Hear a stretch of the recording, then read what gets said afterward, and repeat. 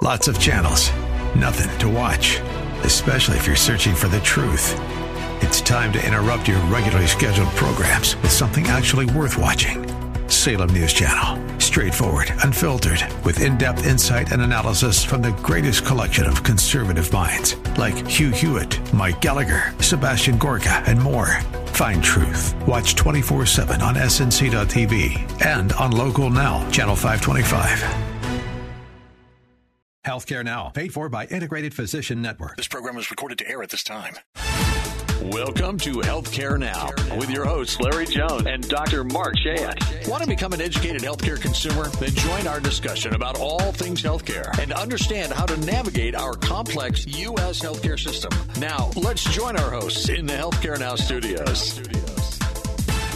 Welcome to Healthcare Now. This is Dr. Mark. I'm here with Larry Jones, as always, and we're going to talk about all things healthcare, Larry. It's going to have a good show. How can we be coming up on Labor Day weekend? Oh, my God. It's just flying by. Coming up on Labor Day weekend. Insane. Yeah. Oh, yeah. We just had it. Oh, we just passed Labor Day weekend. You got me there because I was thinking. In September. I was like, That's oh man, insane. I took Monday off and I wasn't supposed to. No, It's incredible. It is incredible. Just flying. I talked to my students about how fast their year is going, and it is. It's there's science behind how they say time keeps going faster as you get older. I believe that. Well, there's actually brain science that supports that. Right. That as we get older, because of what we've seen in our experiences, our judgment of time, things speed up, right? And so, I must be getting very old. Well, I mean, I don't want to say that. Because time's flying. But think about it. When you're a kid, everything takes forever. That's right. And you talk to your kids now, and everything takes forever for them. Yep. And it is. It's just. Driving in the car. We there yet, Mom and Dad? There you go. See, exactly. Remember that? Yep. Yeah. No, it is. It is. Yeah. All right. So what we got here today? We got some good news today, Dr. Mark. I like good Our news. friend Ken Peach, who's the executive director of the Health Council of East Central Florida, yes, sir, was in a meeting this past week. His organization runs 5 cancer collaboratives. Yes. But they were on a call with the Florida Department of Health. Yep. And these 5 regional cancer collaboratives, and the Florida Department of Health asked for the information on how to listen to Healthcare Now. No way. Really? Do we have to pay Ken? Because this is not the first. I think we're going to have to put him on the payroll before long. Apparently. Jeez. Well, is that, he got us the Osceola County program. He influenced that. But I think what's interesting here, Dr. Mark, and we'll have to get, I actually thought about calling Ken today, but I couldn't get a hold of him this morning. Yep. But I think, when you've got these people at the Florida Department of Health, and particularly our legislators, Dr. Mark, they don't know anything about health care. No, and that's the thing, I'm part of that Physician Society of Central Florida, and so we do some trips up to Tallahassee to meet candidates, to meet active folks, probably meet with legislators, right? And so it's a very scripted offering.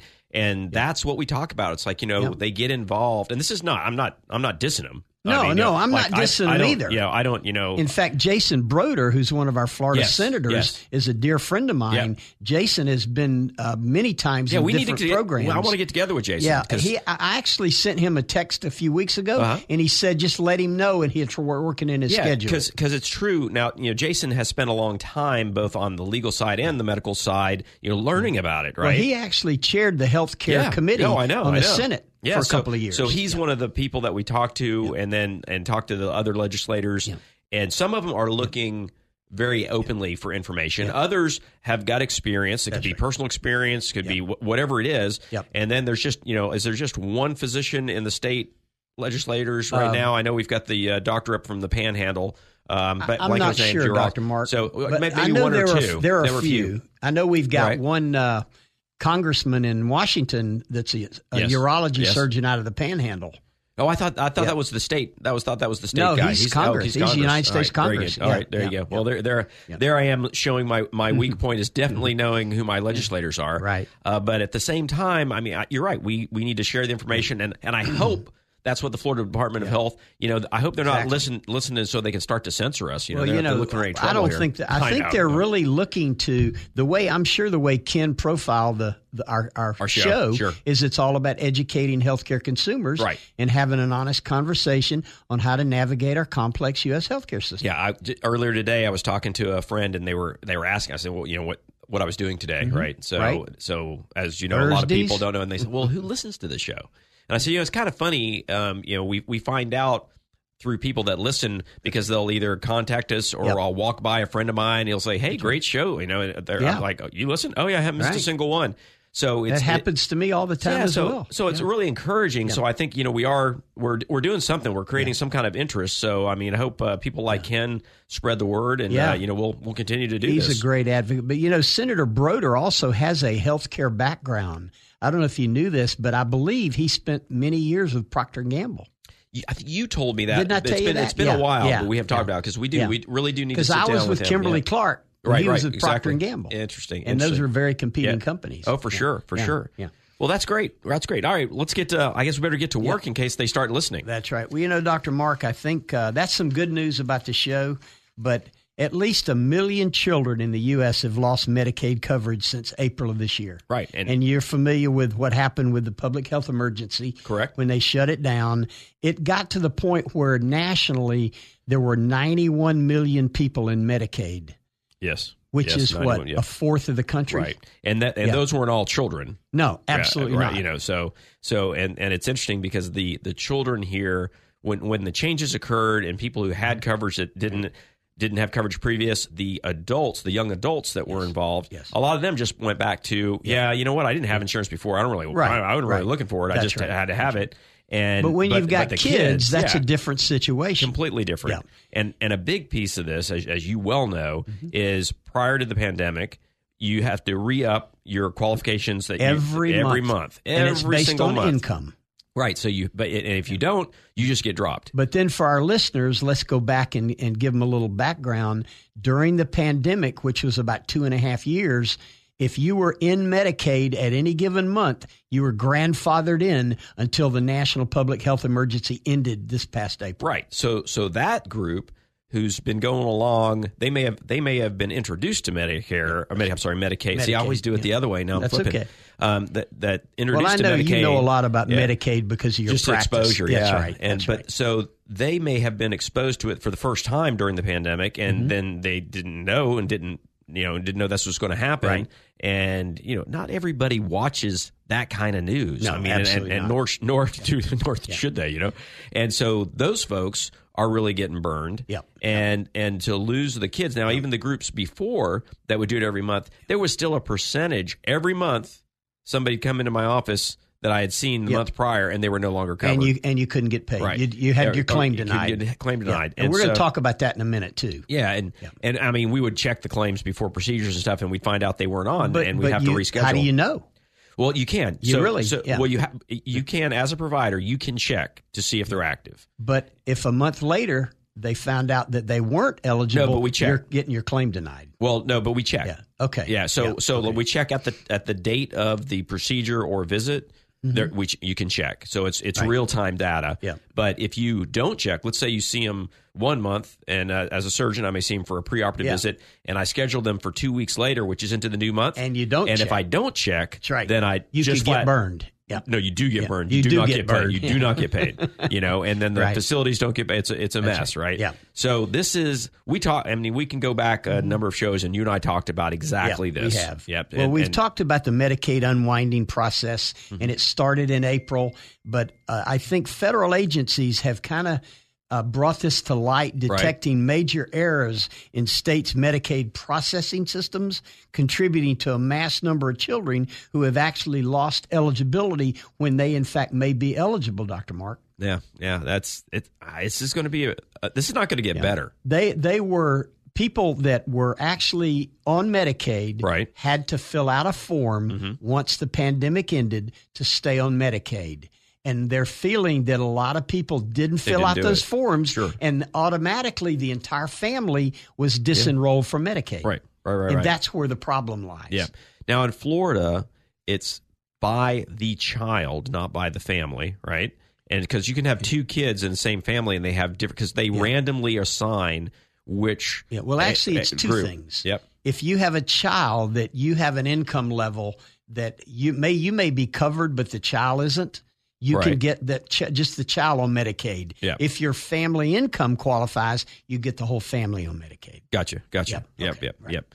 But I think one of the issues that this eligibility and paperwork, the CMS has recommended, the Centers for Medicare and Medicaid that governs both Medicare and Medicaid in Washington, they've actually recommended that all states pause this disenrollment process, Dr. Mark, and reinstate all affected recipients of Medicaid, and implement a strategy and let the state fix the system before they disenroll these people. Right. I completely disagree with that recommendation. Well, it's just kicking the can down the road. That's right. Right. And so here in Florida, we don't have as many of that adult group because we did not opt in for that part of Medicaid coverage. That's right. So we're just looking at the kids. But I would argue, Larry, that they do a pretty poor job of this income checking as it is. Yeah. But at the same time, this roller coaster of every month that's holding these clients at a different level of responsibility than other clients that have just regular insurance. And that's not really right. I mean, that really throws them off. The income checking is one thing. The other issue that they're claiming is that the state didn't provide adequate timing on the re-up in the forms that need to be filled out. And they're just canceling them out. Yeah. But again, you got to remember, Medicaid went up 15 million recipients during the pandemic, and it stayed at that level at 91 million people. Of course. Again, nationwide. Yeah. And if they stay on the program, it can bankrupt some states. Yes, for sure. Well, particularly Florida. Which is why we opted out, right? That's right. So we never got involved in that part. Yeah, but we are, just to be clear, in Florida, we are involved with the fact that the kids that were on were not having to re-up during the pandemic, and now they need to. And so that's a pattern that we're going to have to look at. And I would guess it was were there like 30 states that opted out, or 29 states? There are actually 17 states just 17? That actually right now are opted out. Gotcha.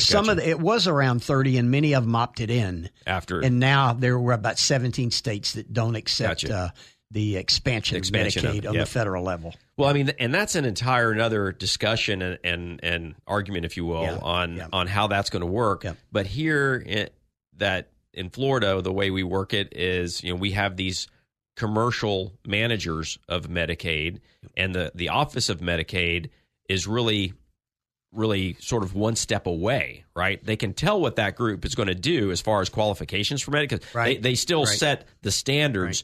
Who qualifies for Medicaid in Tallahassee at the state level. I think it's 130% of the poverty level. Yep. And so, like that. So they can still see that, but they have to make these rulings. But I don't know, I guess the question becomes, I bet both groups dropped the ball, because the state didn't communicate enough, and each one of those groups, like Molina and Stay-Well and all the groups that are in the state of Florida, United, that have Medicaid programs, likely did not either. Right. But you're absolutely correct, Dr. But Larry, Mark. wouldn't you say that this every month thing, at some point, you got to decide if the administrative cost is worth that piece? It's interesting that you bring that up, because there is some proposed legislation to take it to where you qualify either 6 months or annually. Okay, so that has not passed yet. Hasn't passed yet, but this might be a good time for that. And speaking of time, very good time for that. Let's take a break. We'll be right back. Talk a little bit more when we get back. Okay.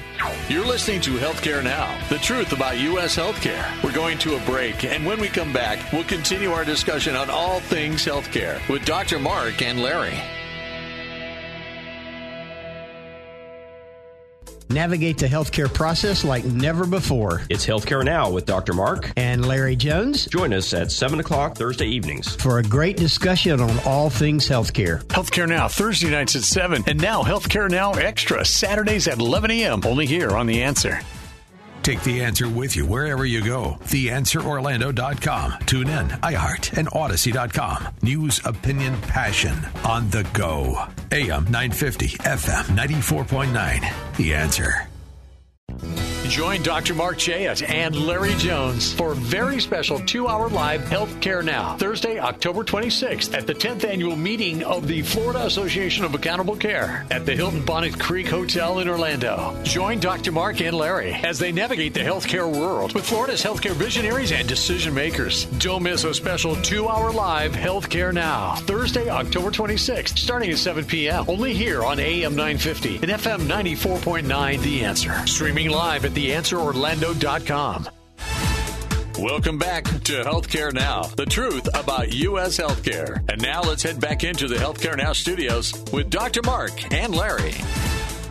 You have found Dr. Mark and Larry Jones in the Healthcare Now studio talking about Medicaid.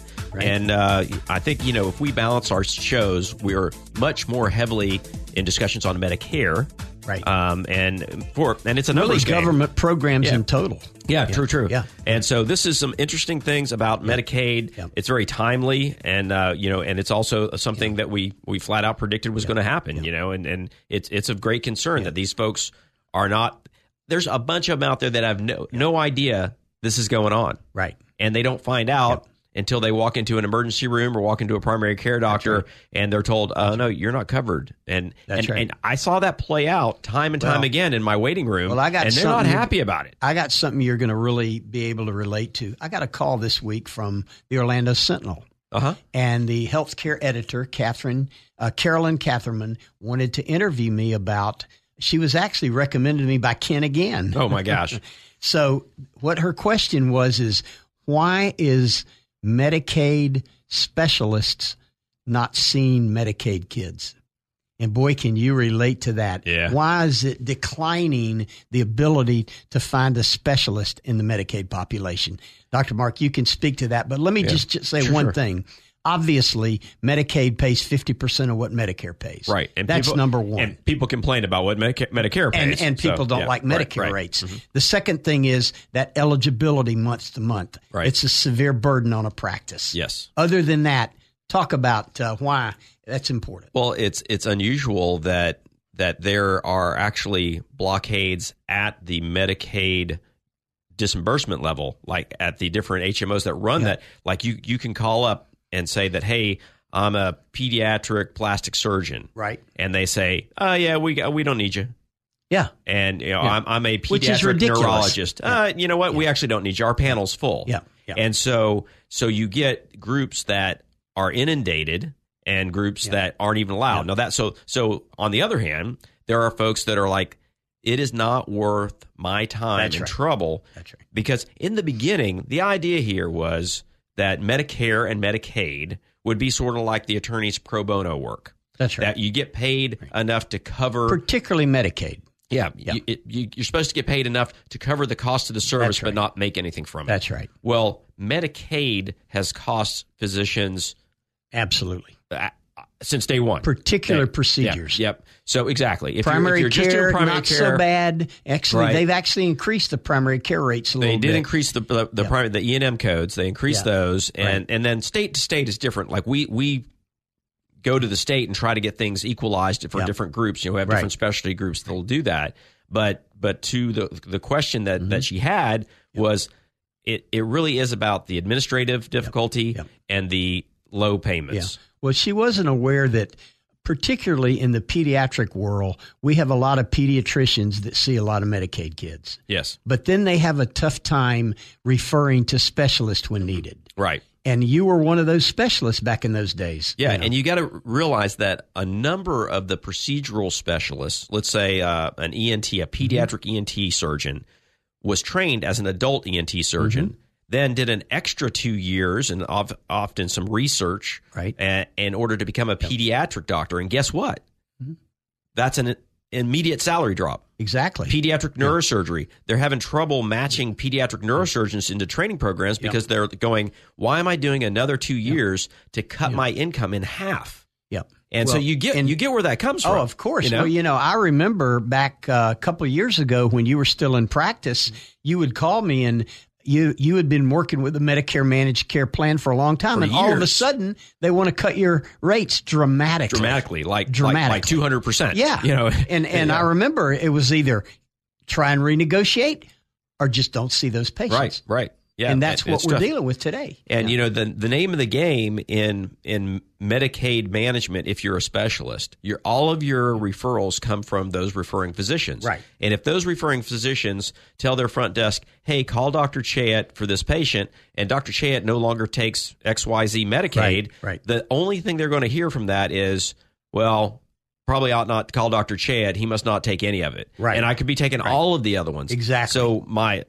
plan throughout, my senior partner when I joined the practice, what he taught me was you've got to take everything. Right. Even if it's, this one's not as good as that one, you got to take it all or else you're not going to get any referrals. But see, the adult family practice internal medicine guys don't feel that way. No, of course not. They don't want that. In fact, they might limit their Medicaid to 15% of their practice in charts. Yep. And so what that does is limits access to primary care. Well, not in the peds world, but in the adult world. Well, I'll tell you, in the peds world, even big hospital employed groups have quotas. Right. And so if you have Blue Cross Blue Shield, you might be able to get in to see them in 2 weeks.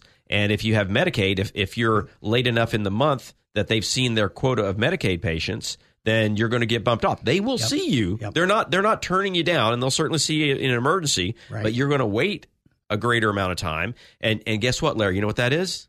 That's a reflection of socialized medicine. That's exactly right. And everybody, none of us want it. That's right. But we're in it. We always say it time and time again. Half of the country is already Medicare and Medicaid represent 165 million of the 330 million people in America. Yep, absolutely. Yep. So, I mean, I think the other thing that's very frustrating about those companies is we don't have to drop names on which one of the companies did this. No, we're not going to do that. But the company that came back and said we're drastically across the board dropping everybody's rates. So all the pediatric specialists are now being paid the entry fee for primary care, and we're going to do it across the board. That group posted a multi-$100 million profit that year. Yes. And then turned around and sold for $500 million.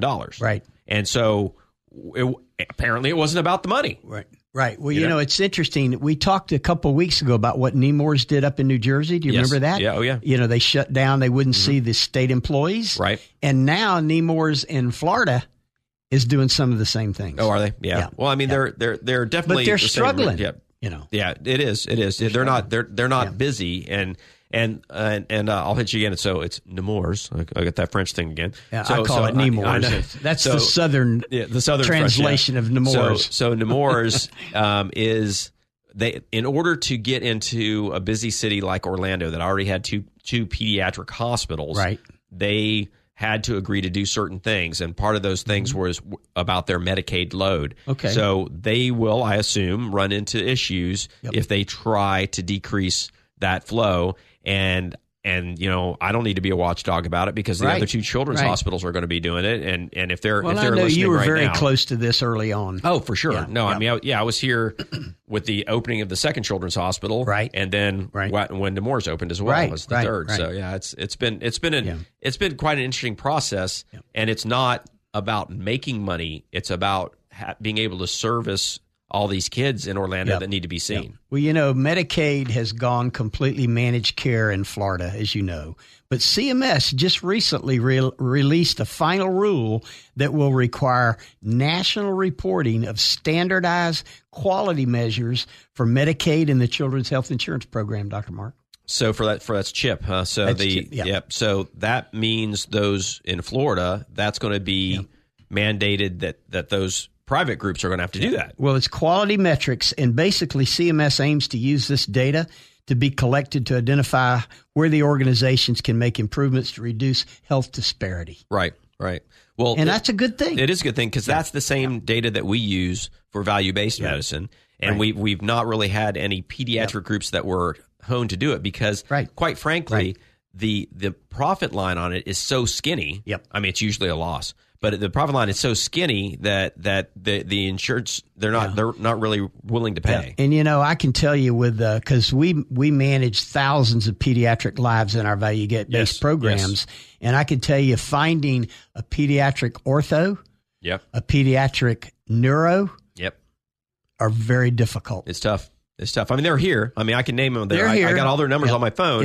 But can you get in to see them? Exactly. And again, they have to. And I'm not dissing them. And you've helped even with some of my grandkids getting in. Exactly. They can't keep the lights on if all they see are Medicaid patients. Yeah. And again, this goes back to a little bit, we talk about Medicare Advantage and how it's made a non-profitable situation profitable. Well, same idea here is we're now got these third-party insurers running Medicaid being paid by the state, and they're making money, but they're not sharing the wealth to make sure we've got enough.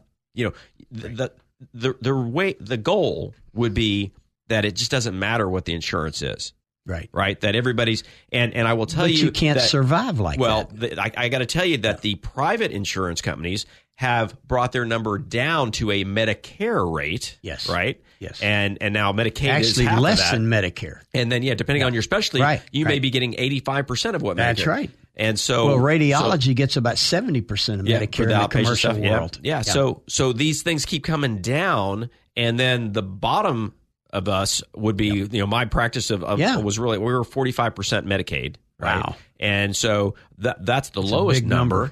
So that's not moving up, even though there's more money in that insured side of the system. Right. It just keeps on revolving around that same issue. Well, in Florida with a $106 billion budget, over $40 billion of it goes towards Medicaid in Florida. And that's without expanding Medicaid in the state of Florida. If we expanded Medicaid in the state of Florida, after the feds quit paying that expansion fee, it would be larger than our existing state budget, Dr. Mark. Yep. No, I remember the numbers. I remember the numbers. And they were not inflated. No, and absolutely no one not. could argue it. I mean, it was discussed at first, like, this is terrible, because at one point it looked like the governor was just turning their back on people who needed care in this socialized medicine type system. And the reality was, it was sort of like the speed train from here to Tampa, right? Exactly. Feds are going to give you a bunch of money to make it happen, and then they're going to walk away, and then you're going to go broke. You better. That's right. That's right. Yeah, if you can't get the people to get on it. Yeah, no, public transportation does not. No. But, on the Medicaid side, they're really looking at four things, Dr. Mark. Obviously, a core set of quality metrics for children's health care measures, a core set for adult Medicaid measures. Right. Measures for behavioral health in specific, because it is just exploding in this country. Right. And a core set, this is interesting, for home care quality metrics. Oh, wow. Because there's not much home care. We've got to move some of these high-cost Medicaid processes out of the hospital. Yeah, no question. And there are that was one of the Nemours situations, is that they were going to do some long-term care. Because there's no real long-term care Medicaid option in Orlando. And so, I mean, that becomes a really big deal. Well, in many cases, particularly in the specialist, they'll just go to the health department, and hopefully somebody in the Medicaid subspecialty world will participate and help those patients. Yeah, but anyone that needs long-term care, that's a whole different situation. That's a whole different story. Because that starts taking up a bed that needs to be turned over. Man.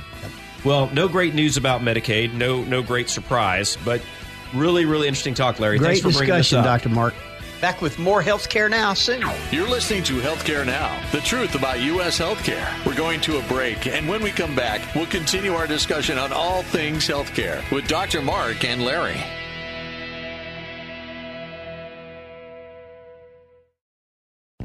Join Dr. Mark Chayet and Larry Jones for a very special 2-hour live Healthcare Now, Thursday, October 26th at the 10th annual meeting of the Florida Association of Accountable Care at the Hilton Bonnet Creek Hotel in Orlando. Join Dr. Mark and Larry as they navigate the healthcare world with Florida's healthcare visionaries and decision makers. Don't miss a special 2-hour live Healthcare Now, Thursday, October 26th, starting at 7 p.m. Only here on AM 950 and FM 94.9 The Answer. Streaming live at TheAnswerOrlando.com. Take The Answer with you wherever you go. TheAnswerOrlando.com. Tune in, iHeart, and Odyssey.com. News, opinion, passion on the go. AM 950, FM 94.9. The Answer. Welcome back to Healthcare Now, the truth about U.S. healthcare. And now let's head back into the Healthcare Now studios with Dr. Mark and Larry.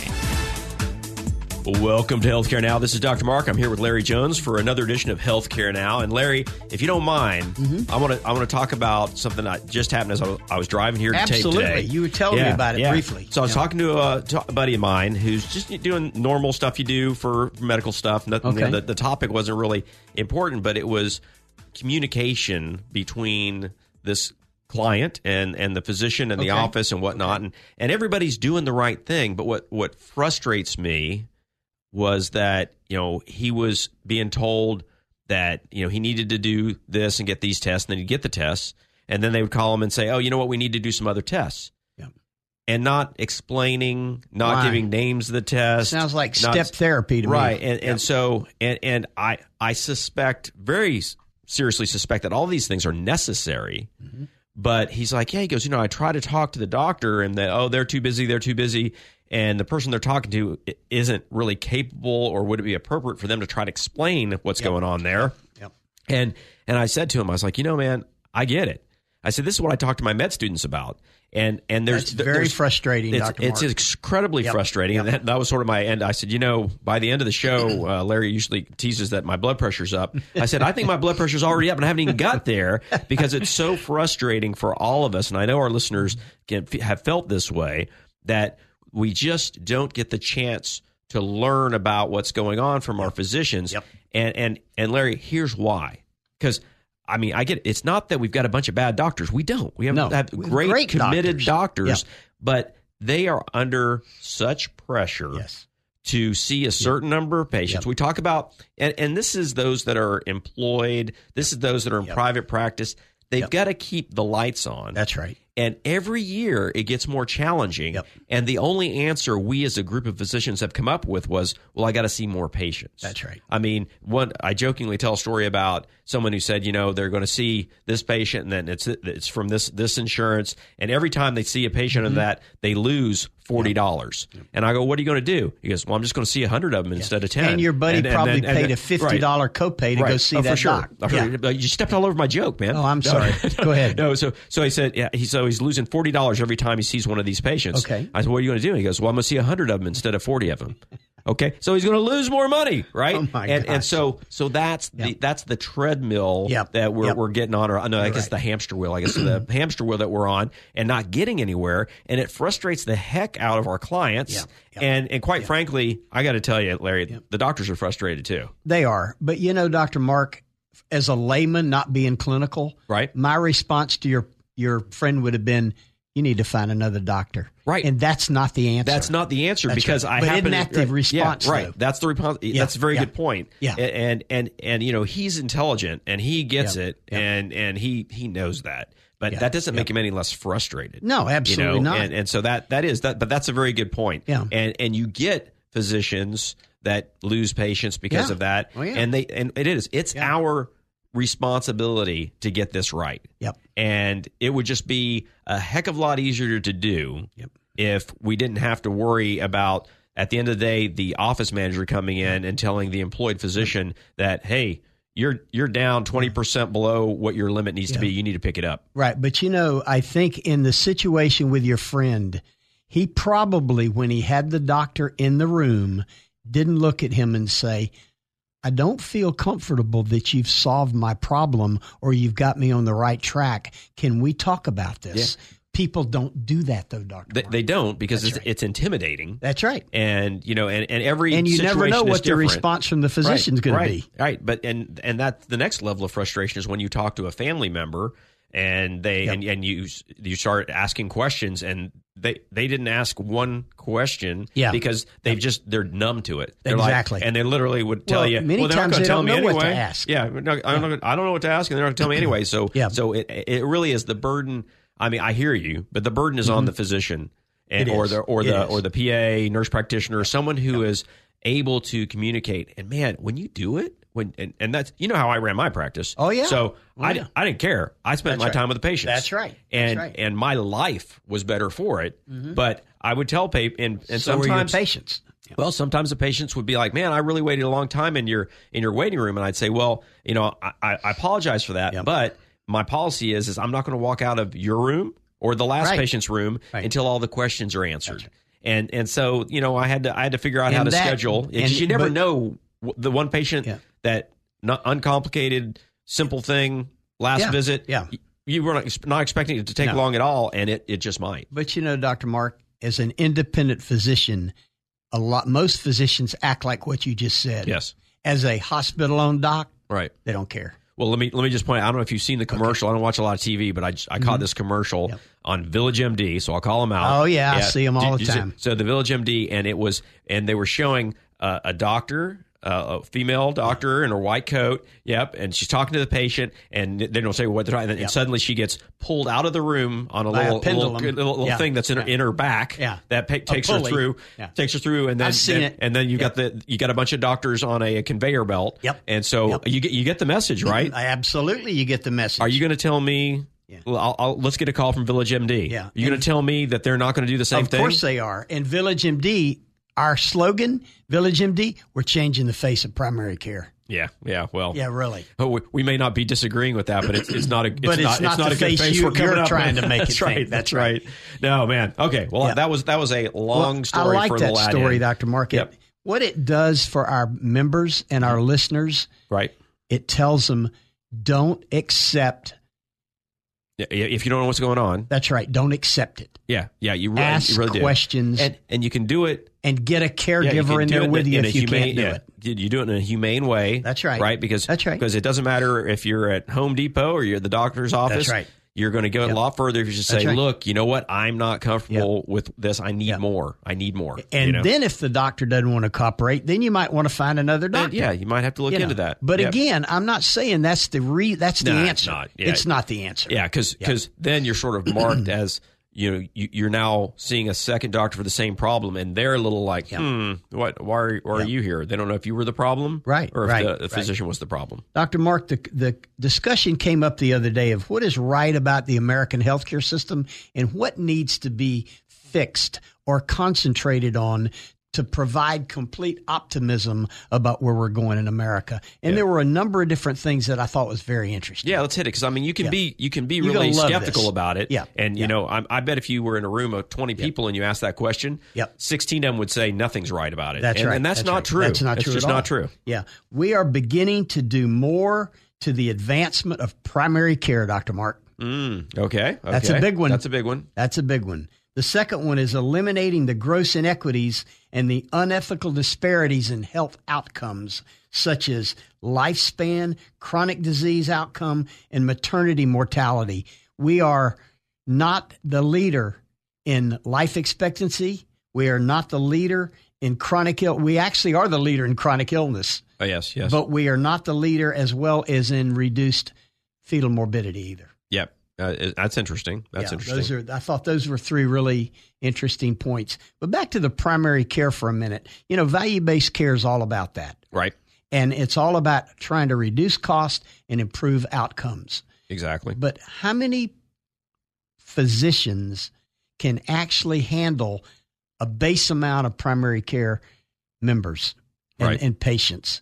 What do you think that level is with primary care? Yeah, with primary care, and if you look at it in a sort of a backwards fashion, we look at some of these groups that have gone to concierge medicine. Yes. So one doctor in a concierge practice, and I'm thinking they try to keep it under 600 clients. I believe that's correct. The numbers, you're spot on. Okay, all right.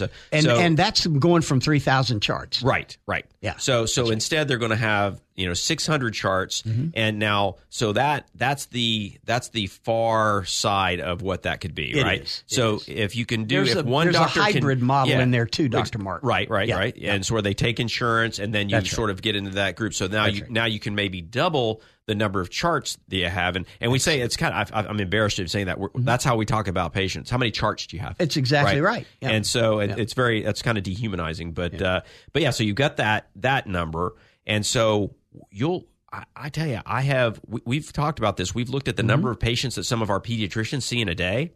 And it's an impossibility to think that they can do that many patients, that they can see that many patients. It used to be I'll see 20 to 25 patients a day. 60. Now it's up to 40 to 60. Yes. Yeah.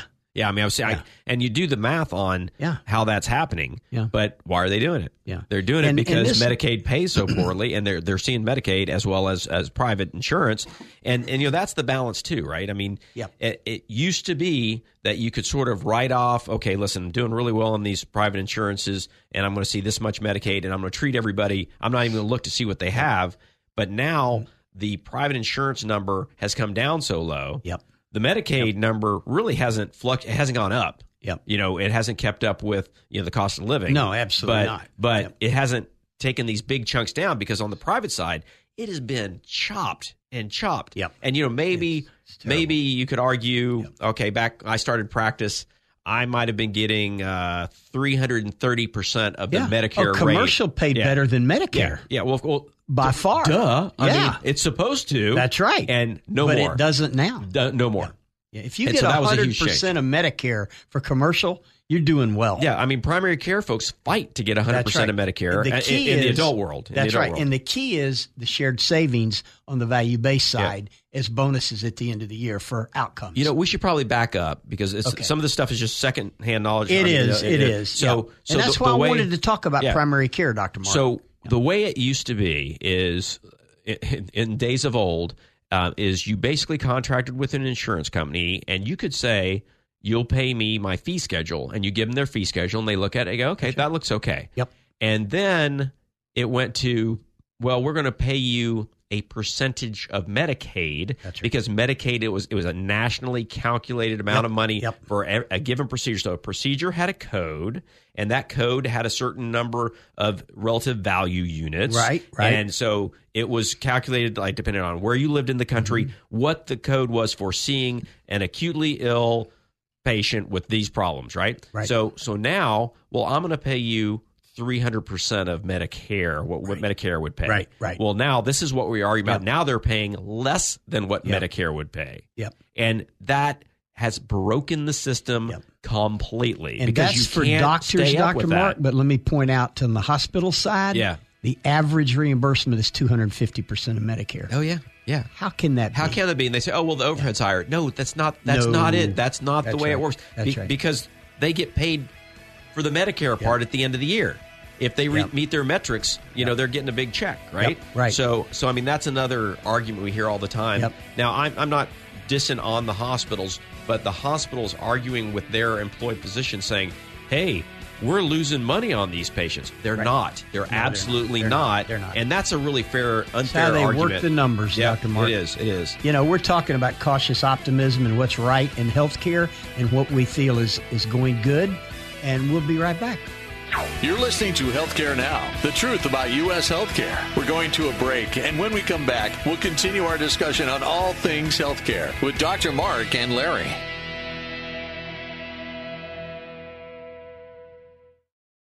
Take The Answer with you wherever you go. TheAnswerOrlando.com. Tune in, iHeart, and Odyssey.com. News, opinion, passion on the go. AM 950, FM 94.9. The Answer.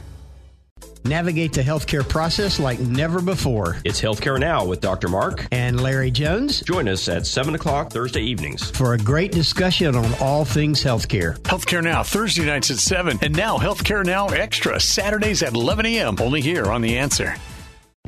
Join Dr. Mark Chayat and Larry Jones for a very special 2-hour live Healthcare Now, Thursday, October 26th at the 10th annual meeting of the Florida Association of Accountable Care at the Hilton Bonnet Creek Hotel in Orlando. Join Dr. Mark and Larry as they navigate the healthcare world with Florida's healthcare visionaries and decision makers. Don't miss a special 2-hour live Healthcare Now, Thursday, October 26th, starting at 7 p.m. Only here on AM 950 and FM 94.9 The Answer. Streaming live at TheAnswerOrlando.com. Welcome back to Healthcare Now, the truth about U.S. healthcare. And now let's head back into the Healthcare Now studios with Dr. Mark and Larry. You have found Dr. Mark and Larry Jones in the Healthcare Now studios, and we were talking about some of the optimistic things in healthcare, but I have to admit, Larry, as I review in my brain what we just talked about, it's hard. We haven't gotten to the optimistic part yet, so please give me something optimistic. Thank you. We provide affordable health insurance to tens of millions of people in America, Dr. Mark. Yes. And right now, the uninsured rate in America is less than 8%. That's crazy good. That's crazy very good. Yeah. Now, some people would question that number. Yeah, especially with the new. I mean, that was probably our peak when that extra Medicaid coverage was out there. So when you that's going to drop by 14%. I'd say 12. 12, okay. 10 to 12. Okay. But if 92% of Americans have some type of health insurance, and the focus on health insurance now is preventative and comprehensive preventive care, and most of those processes require no out-of-pocket cost. Right. That's very positive, Dr. Mark. That is really positive, but I'll go back to my discussion about my friend. He was talking about different labs that were being ordered, and some weren't covered. And there are a lot of labs that your doctor, if they're, I've got some really smart doctors, and they'll say, hey, you know what? I've never met a stupid doctor, Dr. Mark. I mean, I'm sort of tongue-in-cheek in it because, I've got some real thinkers, and they'll be like, we ought to look into this, but it's not covered by your insurance, but I think it's important. Yep. So if I'm fortunate enough to be able to do it, I'm going to do it. But then my friend says, yeah, but that's what they should cover. And it's true. He's right. Because there are they cover more screening things. Yes. And then you got to have something that's not just abnormal, but markedly abnormal in order to justify the next step. Whereas they basically wait for you to get. See, I took your optimism and knocked it down again. But I apologize. For our listeners, I think the issue is use your benefits for preventative care. And it's estimated that only 50% in America that have insurance for preventative care use it, Dr. Mark. Now, that's a truism. A truism. So it's like gym memberships. Yep. Right? Yep. So if you've got your insurance, you got to go to that that yearly visit. Why would you get an annual wellness visit if it cost you nothing? Exactly. I mean, I get it. You're going to you might have to miss work, although they should be able to excuse you for that. Give you a couple hours off. Yep. Sure. And or schedule it on a day off. I don't want to spend 2 hours waiting in that busy. I say it all the time. Nothing that we have in healthcare that isn't optimistic couldn't be cured by the right amount of money thrown at it. That's right. And because if the insurance companies are reimbursing at an appropriate rate, doctors are going to be able to spend more time with their patients. Well, we use this hypothesis a lot. Cars don't run forever without maintenance, and neither do people. Right. Yeah, it's true. It's true. We've lost a few of those old people this last week. Bob Barker, Jimmy Buffett. Yeah, Jimmy Buffett. That was a bad one. Yeah, I'm telling you. Well, both those gentlemen lived to be quite old. Jimmy Buffett was at 92. I think Barker was too. Barker was 90. I think they were both in their 90s. Yeah, both in their 90s. Yeah. Yep. But the next one, Dr. Mark, we have significantly, through legislation, reduced some of the crippling medical debt impacting over 100 million Americans. 41% Americans were heavily in debt, resulting in over $100 million in debt, and they had no way out. Right. And we talked about that one foundation. Now, this wasn't government work. This was a foundation that went out and decreased people's medical debt. Yes. Out of South Florida, I want to South Florida, it was a Miami company. And it was a big. Bought out like $54 million worth of bad debt just in South Florida. Yep. Yeah. So there's good things happening out there, and there are good people out there. Well, I think the biggest piece of optimism is, I argued when Obama started talking about Obamacare and stated that, we were the most expensive healthcare system in the world, which I could argue that we are, but we're also the largest. Yep. But we weren't the best. And I got to tell you, we are the worldwide leaders in so many things. Absolutely. And the things that we're not aren't necessarily about the healthcare system. It's about the health of our nation. That's right. And our habits and how we live day to day. Yep. And you can't blame the healthcare system for that. That's just the way things are. When you drive down the street, what kind of fast food stores you're going to drive past, as opposed to in other countries where you might not see that. But in America, people should not have to make choices between getting needed health care and food, housing, or child care. Well, that's always been the mantra, right? That it's and that was the big argument. Is health care coverage a right? Yep. Or is it not? Or a privilege. Or is it a privilege? Yep. And we've made it a right. Now, have we made it an equal right across the board? That's the issue. We have not. And there's two parts of that. It's both that it's availability. Yep. But it's also its accessibility. Access. And so even though there are many children in this state, in every state that are not covered by Medicaid, but they are eligible for Medicaid. Or Healthy Kids or the CHIP program. But yet parents, many of these parents are lower income, maybe less educated, and they don't understand how to even go and access that. And we have there are lots of programs that are supported. That's one of the things that all the state legislatures across the country are pretty darn good at is supporting programs to get the word out. And I don't know outside of that how much better you can get because they're trying to avoid fraud, right? They're trying to avoid because if they just opened it up, I mean, which is the next step to socialized medicine, right? You're going to get the fraud. Yeah, you're going to get the fraud. And so that kind of system is going to eventually go down, and not be affordable for the state. So that's a tricky one. Yep. And the next one is we are beginning to address the tragic and worsening epidemic of behavioral health in this country. We Dr. are. Mark. Yeah. No, I think the messaging has been so strong in the last 3-4 years. And the number of people and providers that are going into that area, the mandate that insurers had to cover mental health issues, which was insane. I've been on the phone this week with 2 mental health, one for overall behavioral health, and one for Alzheimer's and dementia. Right. With that, we're implementing in our own programs. Right. I was going to say that wasn't. I wanted to clarify that wasn't for you personally. Right. That was trying for our thousands of lives. Yeah. So I think that it's probably an issue that is going to get bigger before it gets smaller, meaning that we don't have any cures. We just have ways to address and mitigate. But yeah, that's been it's been great, and we're getting it everywhere in the media. We get all the professional athletes that have stepped up, absolutely, and a lot of just personal entertainers. So people look up to these folks. You don't see the famous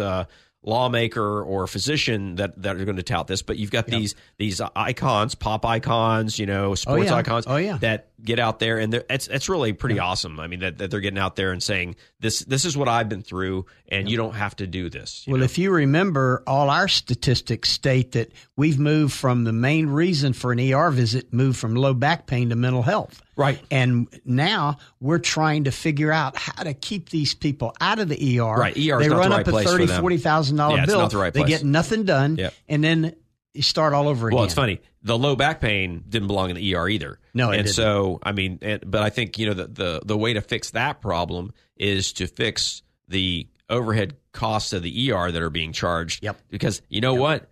Are Americans ever going to stop going to ERs? Well, it's interesting.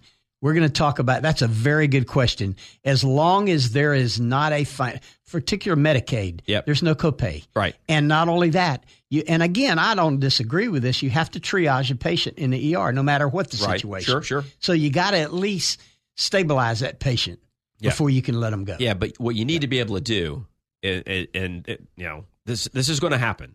You got to be able to take the ER and that first triage spot, put you in a pay level of either an ER or an urgent care center in the same building. Dr. Mark, I've always said that an ER visit under an insurance plan ought to have a $500 copay.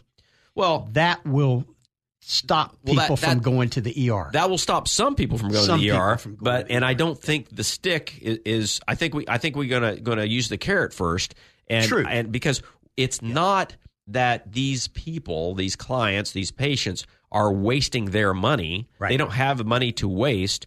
What's happening is, why does it cost so much? Yeah. Okay. And nobody's talking about that. Well, it's two things. Why does it cost so much? And what's a real emergency? Well, but it doesn't matter. If they come into the emergency room and they don't have an emergency, why are they getting charged like they have an emergency? But why are they there? Because they're humans, and there's a big sign. There's a sign on on every highway that says 30-minute wait. Get over here. Because they're trying to drive people in. That's just ridiculous. It's a mousetrap. It is. So you know what, dude? I don't blame the clients at all because they wake up. To care. They're worried. Your kid is he breathing funny? Did he have a seizure? You're going to get up. Yep. You're going to take that kid in, and if it turns out to be nothing, then you shouldn't be charged like it was something. Right. And the state shouldn't be charged, and the insurance company shouldn't be charged. Right. So Now my blood pressure's up. Yeah. No, I knew it would be when we got into this. But let me get one more thing that I think maybe your blood pressure will go down a little bit. Okay. Obviously, you were a great pediatric surgeon here in Orlando. Well, thank you. Everybody knows that. The whole medical community knew that. But yet, look, you were still dealing with the challenges of getting fair reimbursement. Oh, for sure. For your entire career. Yep. The issue today is value-based care is moving more to compensate physicians for better outcomes and lower cost.